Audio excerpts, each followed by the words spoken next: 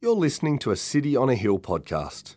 We'd love you to use and share this podcast, but please refrain from editing the content without permission from City on a Hill. If you'd like to know more about our church, or if you'd like to donate to the work of City on a Hill, please visit cityonahill.com.au. I am the true vine, and my Father is the vine dresser. Every branch in me that does not bear fruit he takes away, and every branch that does bear fruit he prunes, that it may bear more fruit. Already you are clean because of the word that I have spoken to you. Abide in me and I in you. As the branch cannot bear fruit by itself unless it abides in the vine, neither can you unless you abide in me. I am the vine, you are the branches. Whoever abides in me and I in him, he it is that bears much fruit, for apart from me you can do nothing. If anyone does not abide in me, he is thrown away like a branch and withers, and the branches are gathered, thrown into the fire and burned. If you abide in me, and my words abide in you, ask whatever you wish, and it will be done for you. By this my Father is glorified, that you bear much fruit, and so prove to be my disciples. As the Father has loved me, so have I loved you. Abide in my love. If you keep my commandments, you will abide in my love, just as I have kept my Father's commandments and abide in his love. These things I have spoken to you, that my joy may be in you, and that your joy may be full.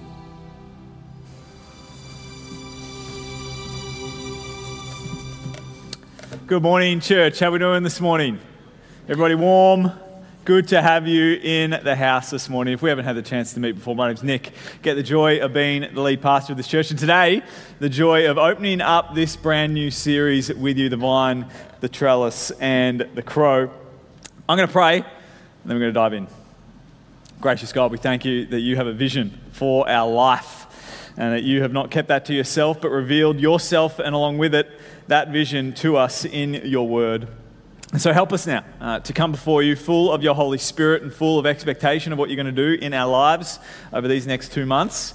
And Lord, would you start that work this morning? Open our eyes, open our ears, lay our hearts bare before you, that you might come and minister to us and shape and center us around your Son, Jesus. In his mighty name, amen. Well, John Tyson is our speaker next year for the City on a Hill conference, and he writes about this story in his book called Beautiful Resistance, a prominent moment in the history of the church. It was the 1930s in Germany, which you can imagine was a torrid time as the world sought to understand how to act and respond to the burgeoning crisis that was Hitler and his regime. And the German church was thick in that moment.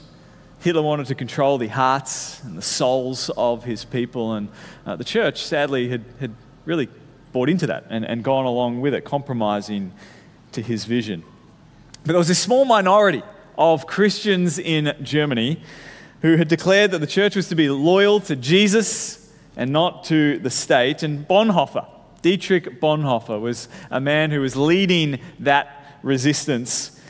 And his convictions led him to establish an underground Bible college, an underground seminary, almost an underground monastery where students would come and with him study the scriptures, but also share in a common life together so that they might be discipled into the vision that Jesus had for them for their life. And there's one particular moment that one author from back then has drawn out from this period where Bonhoeffer had just started the seminary. His friends who were connected to him before this moment started to get nervous for him, started to get worried about him. This is all a little bit too intense and too extreme of a life that Bonhoeffer was leading. And so his friend Wilhelm went out to Bonhoeffer one day to try to convince him and suss out for himself. And his friend now just bought in to this kind of spiritualism. And so a historian writing at the time writes about a rowing trip that Dietrich Bonhoeffer took his friend on at the time. And they reached the far shore of the other side of the river, and Bonhoeffer led his friend up onto a small hill, and that hill overlooked a German airfield at the time. And their fighter planes were taking off and landing. Soldiers were moving around kind of in disciplined patterns, but very hurriedly. And Bonhoeffer shared how these young Germans were being very disciplined and yet being trained for a kingdom of hardness and cruelty. And then Bonhoeffer explained his vision for what he was doing with his life and through this Bible college, that his vision was to see a new generation of Christians whose discipline was even stronger than this army, because the kingdom that they were serving was far greater. And so he said to his friend, you have to be stronger than these tormentors that you find everywhere today. And Tyson summarizes Bonhoeffer's vision as simply, this must be stronger than that. Now, Dietrich Bonhoeffer wasn't the only one with a vision of the Christian life. We can see in the scriptures, and we're going to see it today, that Jesus himself has a vision for your life, a vision for our life, a vision for his people. See, just like them back then, they were being shaped, formed, disciplined, even discipled, we might say, by the world, by our society. And we now, along with them. And so we're gathering over these next 2 months, these next 7 weeks, to try to step in to the vision of life that Jesus has for us, that we had just read out for us.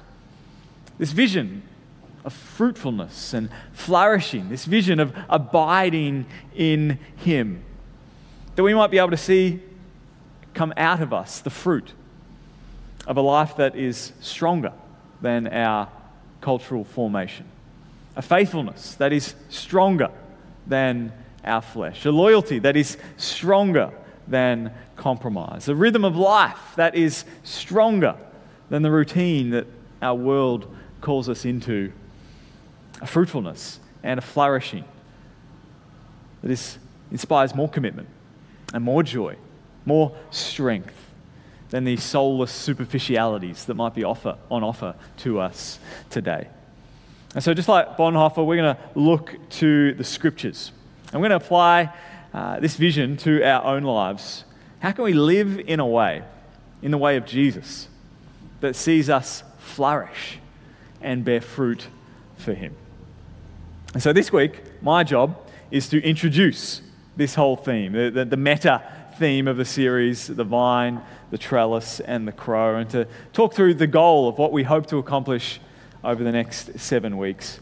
In the weeks to come, we're going to dig into the weeds about what it might actually look like, what changes we might actually make very practically in our lives, what spiritual disciplines we sometimes call them, might we structure our life around so that we can step in and embrace and receive the life that Jesus has for us.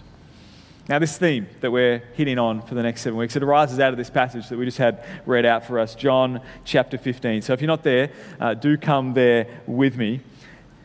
By way of context, this chapter is a famous speech by Jesus to his disciples. He's trying to prepare them for his eventual departure after he's gone through crucifixion, resurrection, and then ascension back to his Father. He wants to prepare them by helping them know their place before him and know the power that's going to sustain them and drive them forward from this moment. And so simply this series, I've kind of had the structure of the sermon handed to me. We're going to talk about 3 things: the vine, and then the crow, and then the trellis. Preparation was easy this week. Let's start talking about the vine. Jesus paints this vision for his disciples, and he says it here in verse 1 of chapter 15. I am the true vine, and my Father is the vine dresser. And so Jesus obviously painted a vision through a metaphor, as he often did. And it's a metaphor of the vineyard. We see a vision of the vineyard where Jesus is the vine. He is the source that's connected to the ground, the one bearing the nutrients. He's the trunk through which the branches are going to flow, and eventually fruit will be born. And he tells us that his Father, God the Father, is the vine dresser. God the Father is the agricultural expert. He plants, he prunes, he tends to the grapevines. Then he goes on. Every branch in me that does not bear fruit, he takes away. And every branch that does bear fruit, he prunes, that it may bear more fruit. Then in verse 3, he says this: already you are clean because of the word that I have spoken to you. And so Jesus is going to go on and continue this vision and tease out what it looks like to be branches connected to the vine. But notice that he clarifies something here by kind of immediately coming out of the language of a vineyard and talks about being clean.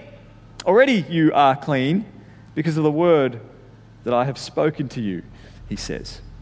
And so we need to catch up to what Jesus is talking about. And just 2 chapters earlier in John chapter 13, if we had read from kind of the whole of the book of John in one sitting, we'd know that he'd just been talking about being clean.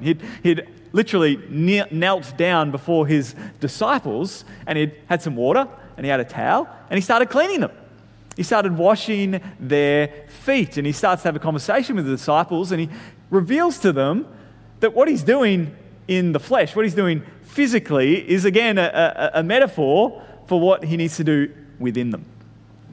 He's not talking about wiping dirt off their body, though he's doing that there in the moment. He's talking about their hearts, their souls, them being clean spiritually before God, cleansed from their sin. And so it's very important that at the beginning of this vision that Jesus is going to set out for us here in John chapter 15, that he clarifies right at the top that though he is going to talk about our ongoing connection with him, our life with him, he's going to talk about things that you should do in your life that maybe are different than what you're doing right now. Changes that we should make, effort that we should put in, things that we should do in our lives. It's very important at the top. He clarifies, already you are clean because of the word that I've spoken to you. That is that great misconception that our culture has today, that Christianity has been a nice person. Christianity is about doing good things. It's about putting effort in, changing our behavior. No, we know that that's not it. Jesus wants to clarify that that's not the vision that he has for our life. Because elsewhere, Jesus teaches us that none of us are inherently good people. And the niceness and the goodness and the behavior modification and our relative moral purity, that can never make us right before God. And the good news is that Jesus has come into the world, that though we fail, he lived perfectly. That though we live for ourselves, he lived for you and me, and then died a death for us on the cross before rising again.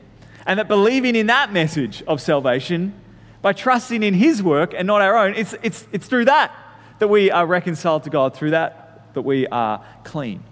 And so everything we talk about for the next 7 weeks of trying to put in disciplines in our life, we don't do it to make us clean, we do it because by grace, Jesus has already counted us his own. Jesus has already made us clean in him. And so if you're here and you're trusting in the person and work of Jesus, you should know right now, this very moment, in that green chair that you are sitting in today, already you are clean because of the word that I have spoken to you. Already you are reconciled to the God who made you and loves you and now calls you his own. And if you're here and you're just exploring this whole thing, this whole Christian thing, you're here with a friend maybe, you should know that we don't want you to change to accept Jesus. We want you to repent and receive what he's already done for you. That it's not about your works. It's about his in your place for you. His life, his death in your place for you. And so what we're going to go on to talk about today and for the next 7 weeks flows from this fountain. The whole series stems from this central trunk. We want to live a flourishing, fruitful life in Jesus, because by grace he's already united us to himself. That means, praise God, there is nothing that you can do that need disqualify you from that life. That means that there is nothing that you will do that is more powerful than the grace of God to see you clean before him and righteous in his sight. And because Jesus says this, already you are clean because of the word that I've spoken to you, praise God, he now wants us to live a life from that cleansing power of his grace, a life close to him, connected to him. And so he goes on to say, after having said that, in verse 4, abide in me and I in you. As the branch cannot bear fruit by itself unless it abides in the vine, neither can you unless you abide in me. I am the vine and you are the branches. Whoever abides in me and I in him, he it is that bears much fruit. For apart from me, you can do nothing. And so Jesus tells them, already you're clean, and now abide in me. Now that word abide, it means to stay in place, which is kind of why in English we've kind of taken the past tense sense of the term, abode, and we turned it into a noun, and we call our houses our abode, where we live, where we stay in place. Our homes is our abode. And so Jesus, likewise, is telling us here, make me your home. Stick with me. Stay with me. Center yourself in me. And it's important to think about it. What does Jesus mean by centering ourselves in? What does it mean to abide in him? And to clarify what Jesus means by that, we might think of the way that we refer to people, maybe ourselves, as being self-centered. We don't mean when we say someone is self-centered that they only ever think about themselves, that they don't ever actually think about the bills they have to pay or what to eat or what they should wear or work issues. It's just that themselves inform all other decisions, that the self-centered person passes everything else through the filter of themselves, and self trumps all other loves accordingly.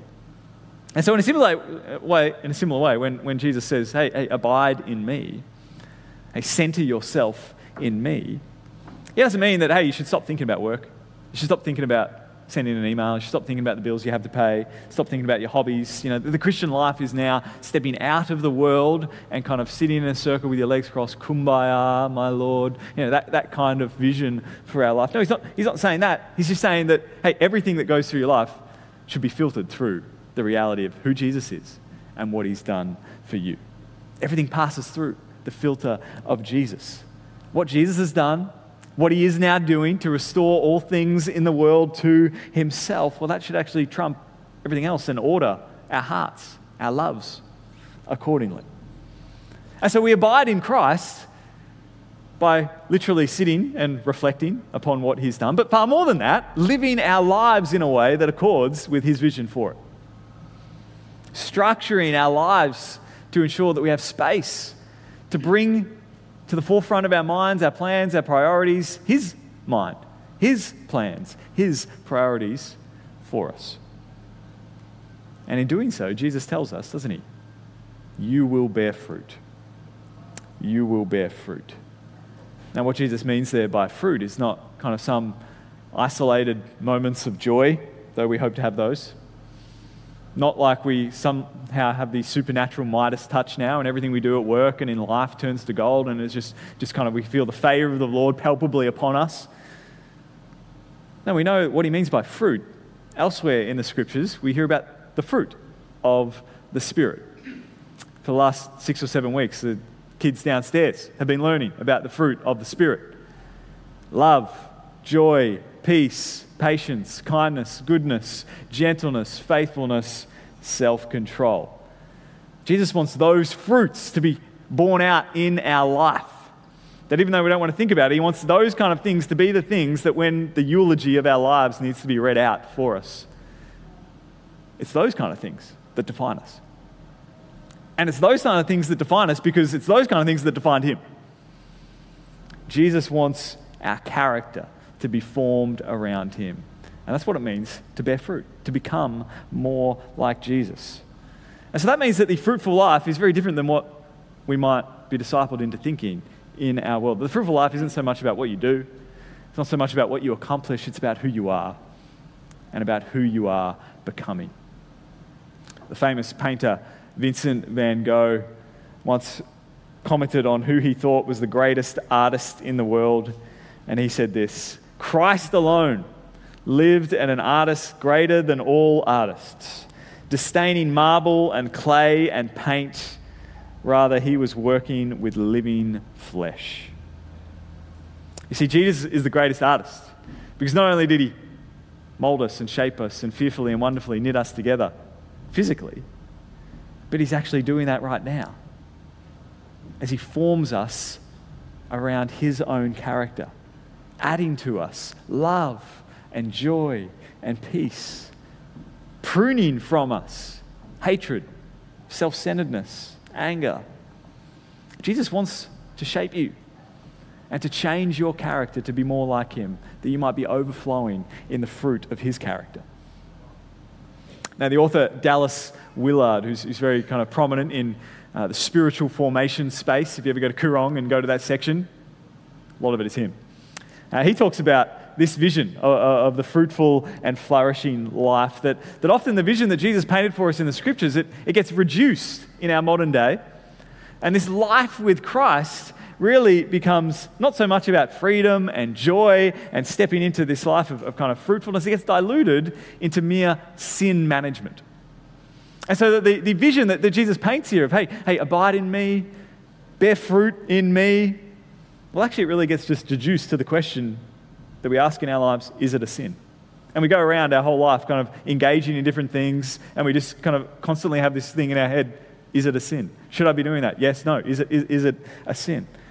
And so discipleship just becomes trying to minimize sinning. And if we don't have a clear answer, great, let's jump all in to that. And so some parts of the church, progressive Christianity, might take that idea of sin management and apply it horizontally and think, hey, we've got to call out the societal sins in the world. It's other people's sins, those sins in the world we need to work against. Or fundamentalist Christians might take it and apply it purely vertically and think, hey, we just need to get people to decide for Jesus, to book their ticket to heaven. And once you've booked your ticket to heaven, your sin's done. And so you just kind of sit back for the rest of your life and wait for the show to start. But in John chapter 15, Jesus has given us here a vision for our whole life. That, praise God, he deals with your sin, the most important barrier to be dealt with between you and God himself. But he gives us a vision for a vibrant life in connection with Jesus. From that moment of discovering that you fall short of the glory of the Lord, and yet Jesus has been righteous for you in your place. From that moment till that moment when you're going to embrace Jesus as you see him face to face, God has a vision for your life of becoming more and more like Jesus, of flourishing, of being fruitful and stepping into the joy and the freedom that he has for you. Willard summarizes the Christian life like this: discipleship is the process of becoming who Jesus would be if he were you. It's a big vision for your life. The process of becoming who Jesus would be if he were you.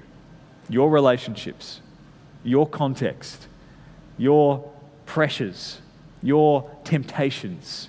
Jesus took on real flesh like you and me and lived in a real world like you and me, and he lived it perfectly. And that means he could live in any moment, in any context, under any pressures, under any temptation. And so we need his character to do it in our own time, in our own place. We get to meet the real Jesus in the Christian life. We get to walk with the real Jesus for our Christian life until we see him in glory. And so that's the vision. Your life connected to the vine, Jesus. Perhaps like me, you know, hey, that's a great vision, but I don't feel the vibrancy of what you're talking about. I don't feel the sense personally of the vision and the flourishing and the fruit. And we know that there are enemies working against us, distractions, deceptions, destabilization. And so this leads us to talk about the crow. The crow comes in. There's another image in the scriptures, not in John 15, but in Matthew chapter 13, where Jesus is again painting a vision for the Christian life. And he does it in the terms of a sower sowing seed along the ground. And he explains later that the seed is the word of God that's sent out into the world. And the vision is that seed might fall upon good soil. And the seed sprout up and bear fruit. Some 100-fold, some 60, and some 30. And yet, if you know the story, you know that actually not all seeds get there. Not all the seeds fall on the healthy, good soil. That sometimes the good news of Jesus is thrown out there. And while it's trying to find root in the ground and take root in people's hearts, Jesus says the birds of the air, the crow, fly in to snatch the seed from the ground, to stifle that growth. Take away the word of God from people's hearts. And explaining that parable, Jesus later connects that the work of the birds of the air And he says it's just like how the devil comes in and tries to snatch away God's word from us, limiting his work in the world and robbing us of that fruit. Now, throughout church history, God's people have always understood that we have a real enemy. And yet we have multiple that seem to form an unholy alliance against us. And that is that there's the world that walks in different ways to the kingdom of God.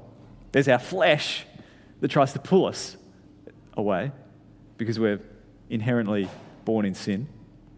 And then there's the devil himself, who tries to seek to steal, kill, and destroy. Now, I know from my own walk with Jesus, I feel like I can feel the danger, the crow element of my flesh very palpably. For you, it might be very different for me. That I confess I'm a mid-30s-year-old man, and I'm still tempted toward the superficialities of sport in the world. And so I have a great vision. I agree with Jesus. Hey, I want to live a flourishing, fruitful life in Jesus. And then I wake up in the morning. And particularly at this time of the year, you might know that there's some cricket going on in England right now. So I wake up and I think, man, I'm going to step into a fruitful, flourishing day with Jesus. And then my mind says to me, hey, the cricket was on last night. You should check the cricket scores. And so, you go to the phone straight away and you're thinking, I'll just quickly check the cricket scores, just quickly. And then while you're looking at the cricket scores, you think to yourself, hey, you should find out how that happened. What was the narrative behind all those wickets? How did they actually, what happened between Australia and England? So you think, I better read about that. I better read or maybe watch some highlights about what actually happened last night. And then you read in and watching the highlights, you think, hey, while you're in the sports section, it's actually the transfer season in the Premier League right now. You should check out, were there any big money moves made overnight? And so then you start moving on to that. And before you know it, you've been led along the kind of superficiality pathway away from the things that you want to invest your time in, and you enter into your day reacting to it instead of proactively stepping in and being shaped by the realities that are most formative and most powerful. And so for me, it's sport. For you, it might be something else, checking the financial markets overnight. It might be checking what's going on in the news. It might be seeing if you've got any messages on the dating apps. It might be looking at your socials. But all of us are prone to be tempted toward the superficial and away from the weighty, away from what we know is true and meaningful and right and good. Abba Agathon, an Eastern Orthodox monk in the 4th century, he revealed to us that actually it isn't just a 21st century problem, because in the 4th century, he said, in my opinion, no other labor is as difficult as prayer to God. Every time a person wants to pray, our spiritual enemies want to come and disrupt it. For they know that it is only by deflecting humans from prayer that they can do them any harm.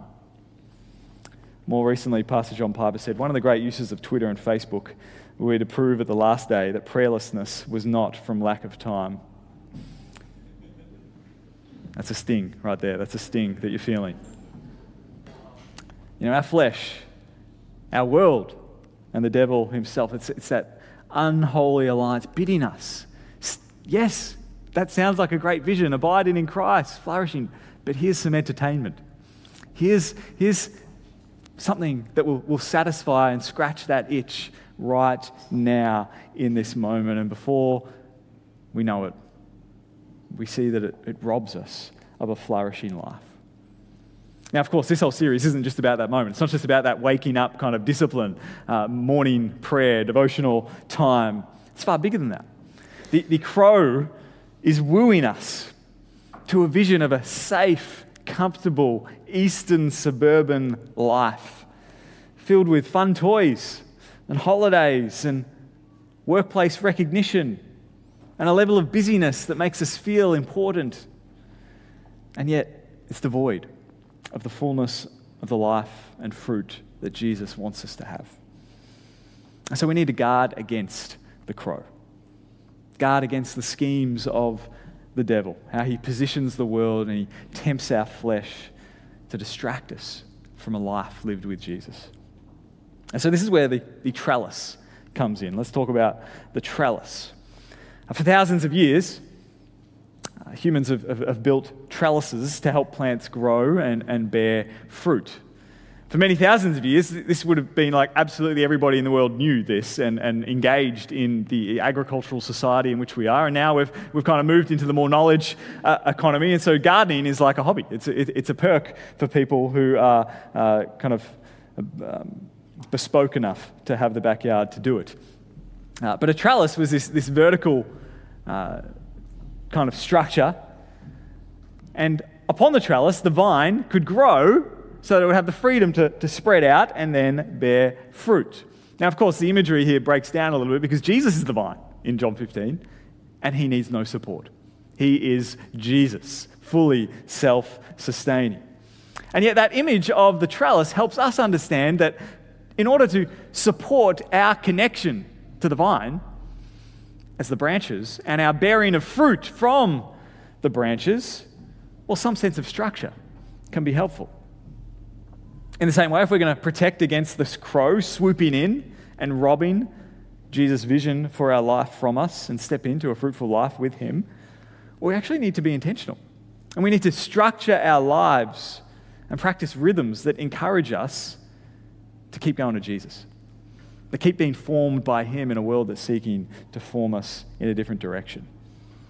And so that's what this series is going to be about. In future weeks, we'll dive deep into the rhythms that we need in our lives to make sure that we abide in Christ and bear fruit. What kind of rhythms do you need in your life to avoid that superficiality? What kind of structure do you need in your life that Jesus models for us? Because he's lived life before us, that Jesus models for us, that we might walk into our worlds with the gravitas of the gospel shaping us rather than the superficialities of our society. Now, historically, Christians have called this trellis a rule of life.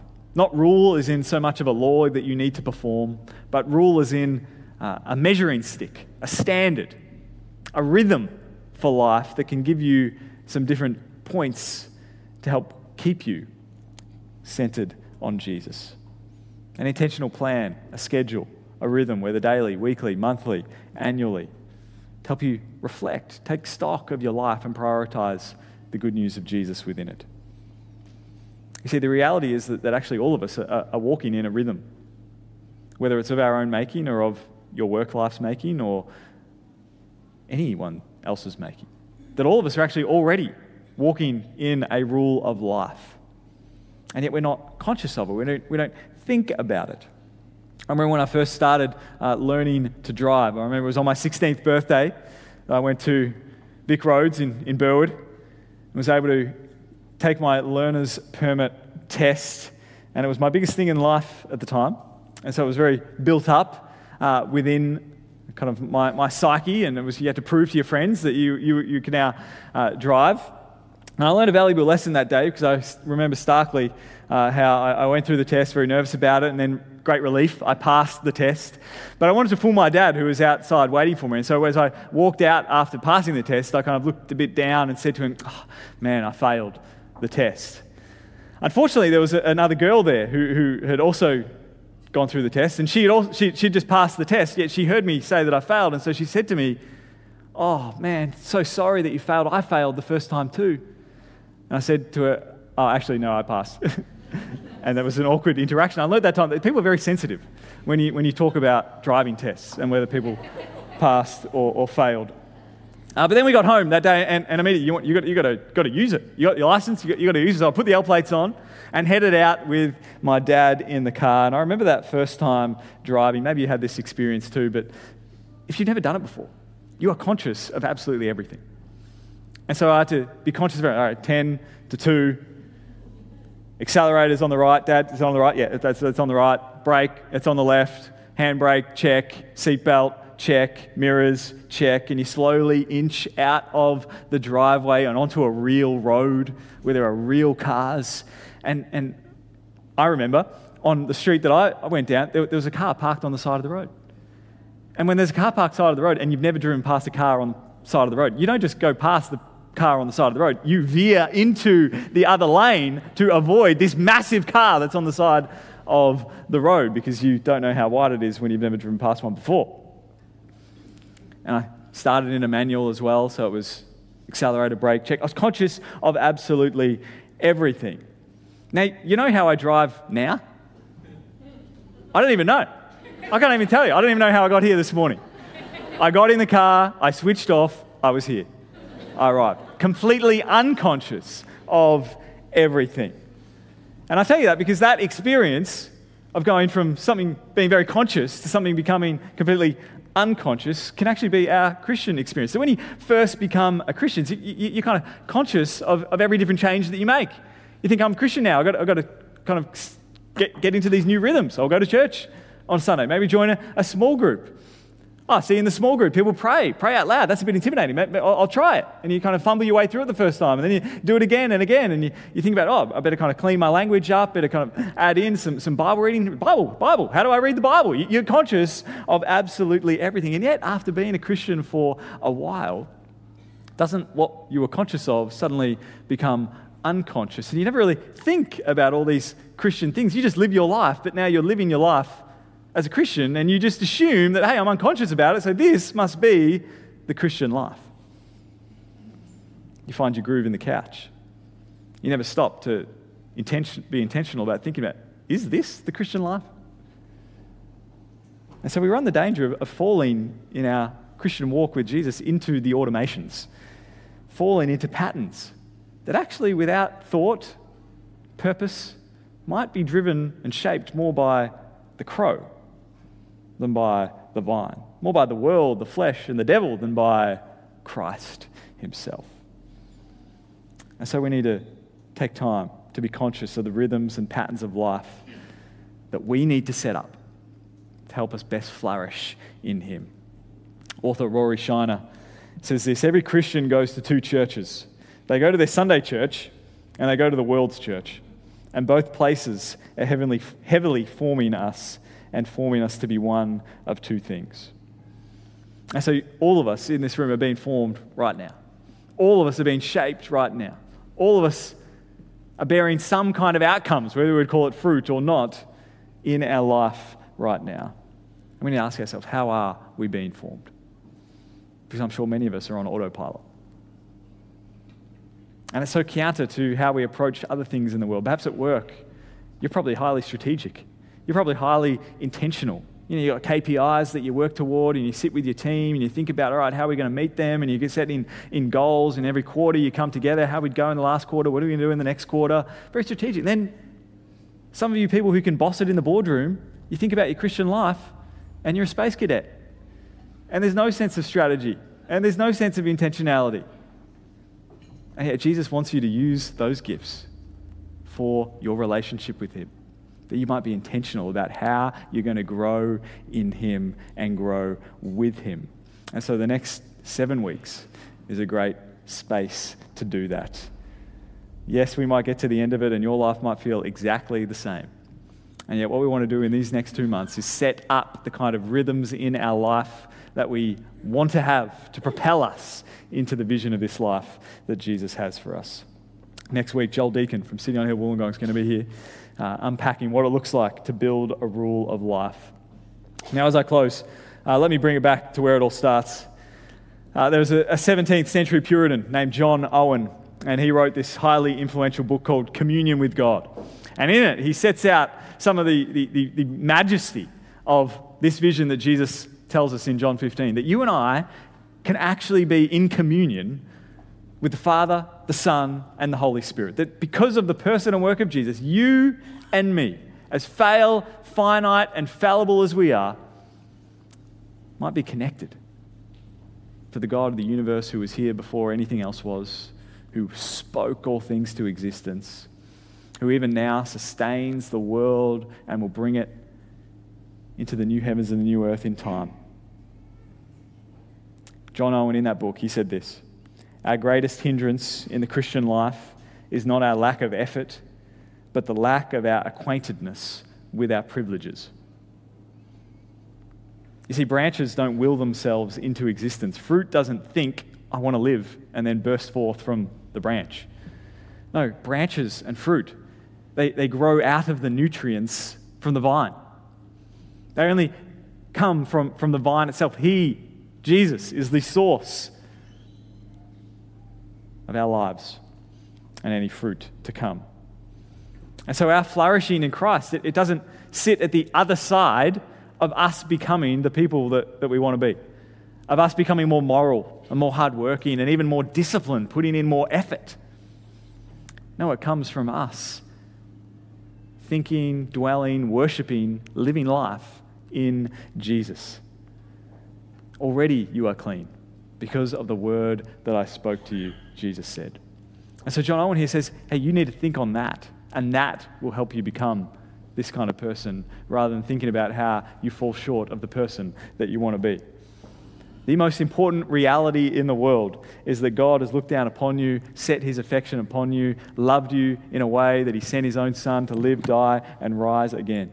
God has wrapped up your life with what he is doing in the world in reconciling all things to himself. He wants you reconciled with him as well.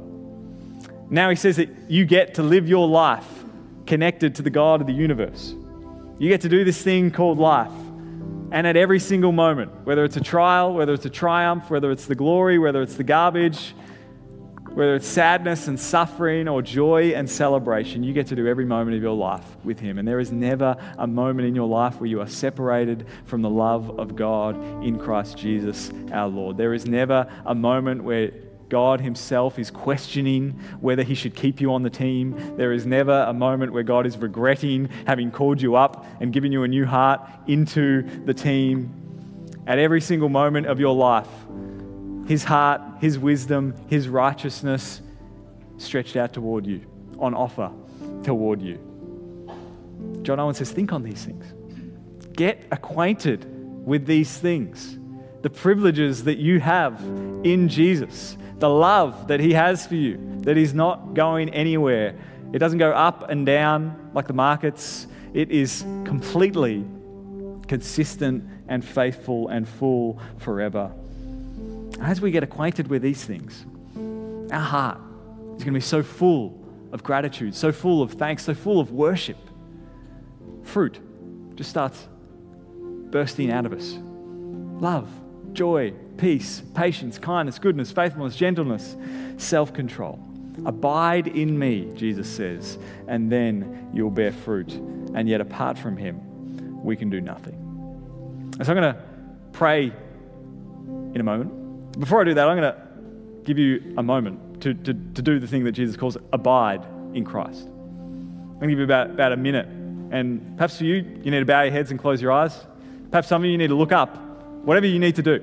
I want you to just pray and process, how am I being formed toward you, Lord? What is it that is forming you in your life right now? Some of which you need to prune out of your life. Others you need to dive in more of, as it's good and right. But abide in Christ right now. Think upon him and what he has done for you. And in a moment, I'm going to pray for us.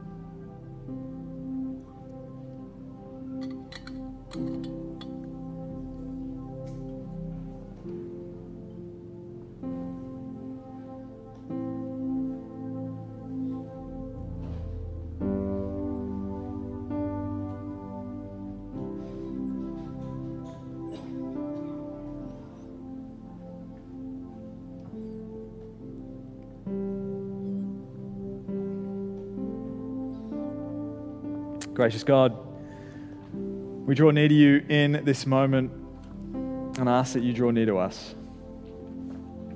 God, we ask that by the power of your Holy Spirit, you would personally reveal to us even now where our souls are at before you.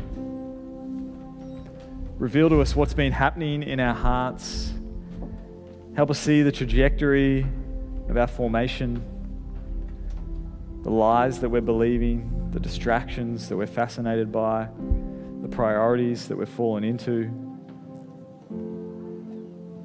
And help us as we do to be freed from the anxieties and the restlessness within us and toward a peace and a rest that comes with abiding in you.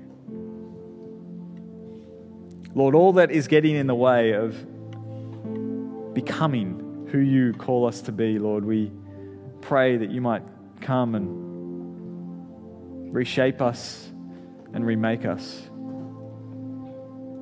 That today and in these weeks to come, Lord, you might be forming us to step into the kind of life that you would live if you were us. And so we pray for these next 2 months of our lives, Lord. We pray that you might do something great in us that leads us toward a flourishing and fruitful life in you. Form us more than the world. Shape us away from our flesh and toward your vision for us. Do a work in our hearts by making us more conscious of your presence, of your power to save us and to sanctify us. Help us never to forget or ignore the great privileges that you give us. Privileges that center around our having been united with you. And so we thank you, Jesus, for your life. We thank you for the cross. We thank you for the empty tomb. And we thank you for your faithful love. Change our lives with your love, we pray. In Jesus' name, amen. Thank you for listening to our podcast. If you'd like to know more about our church, or if you'd like to donate to the work of City on a Hill, please visit cityonahill.com.au.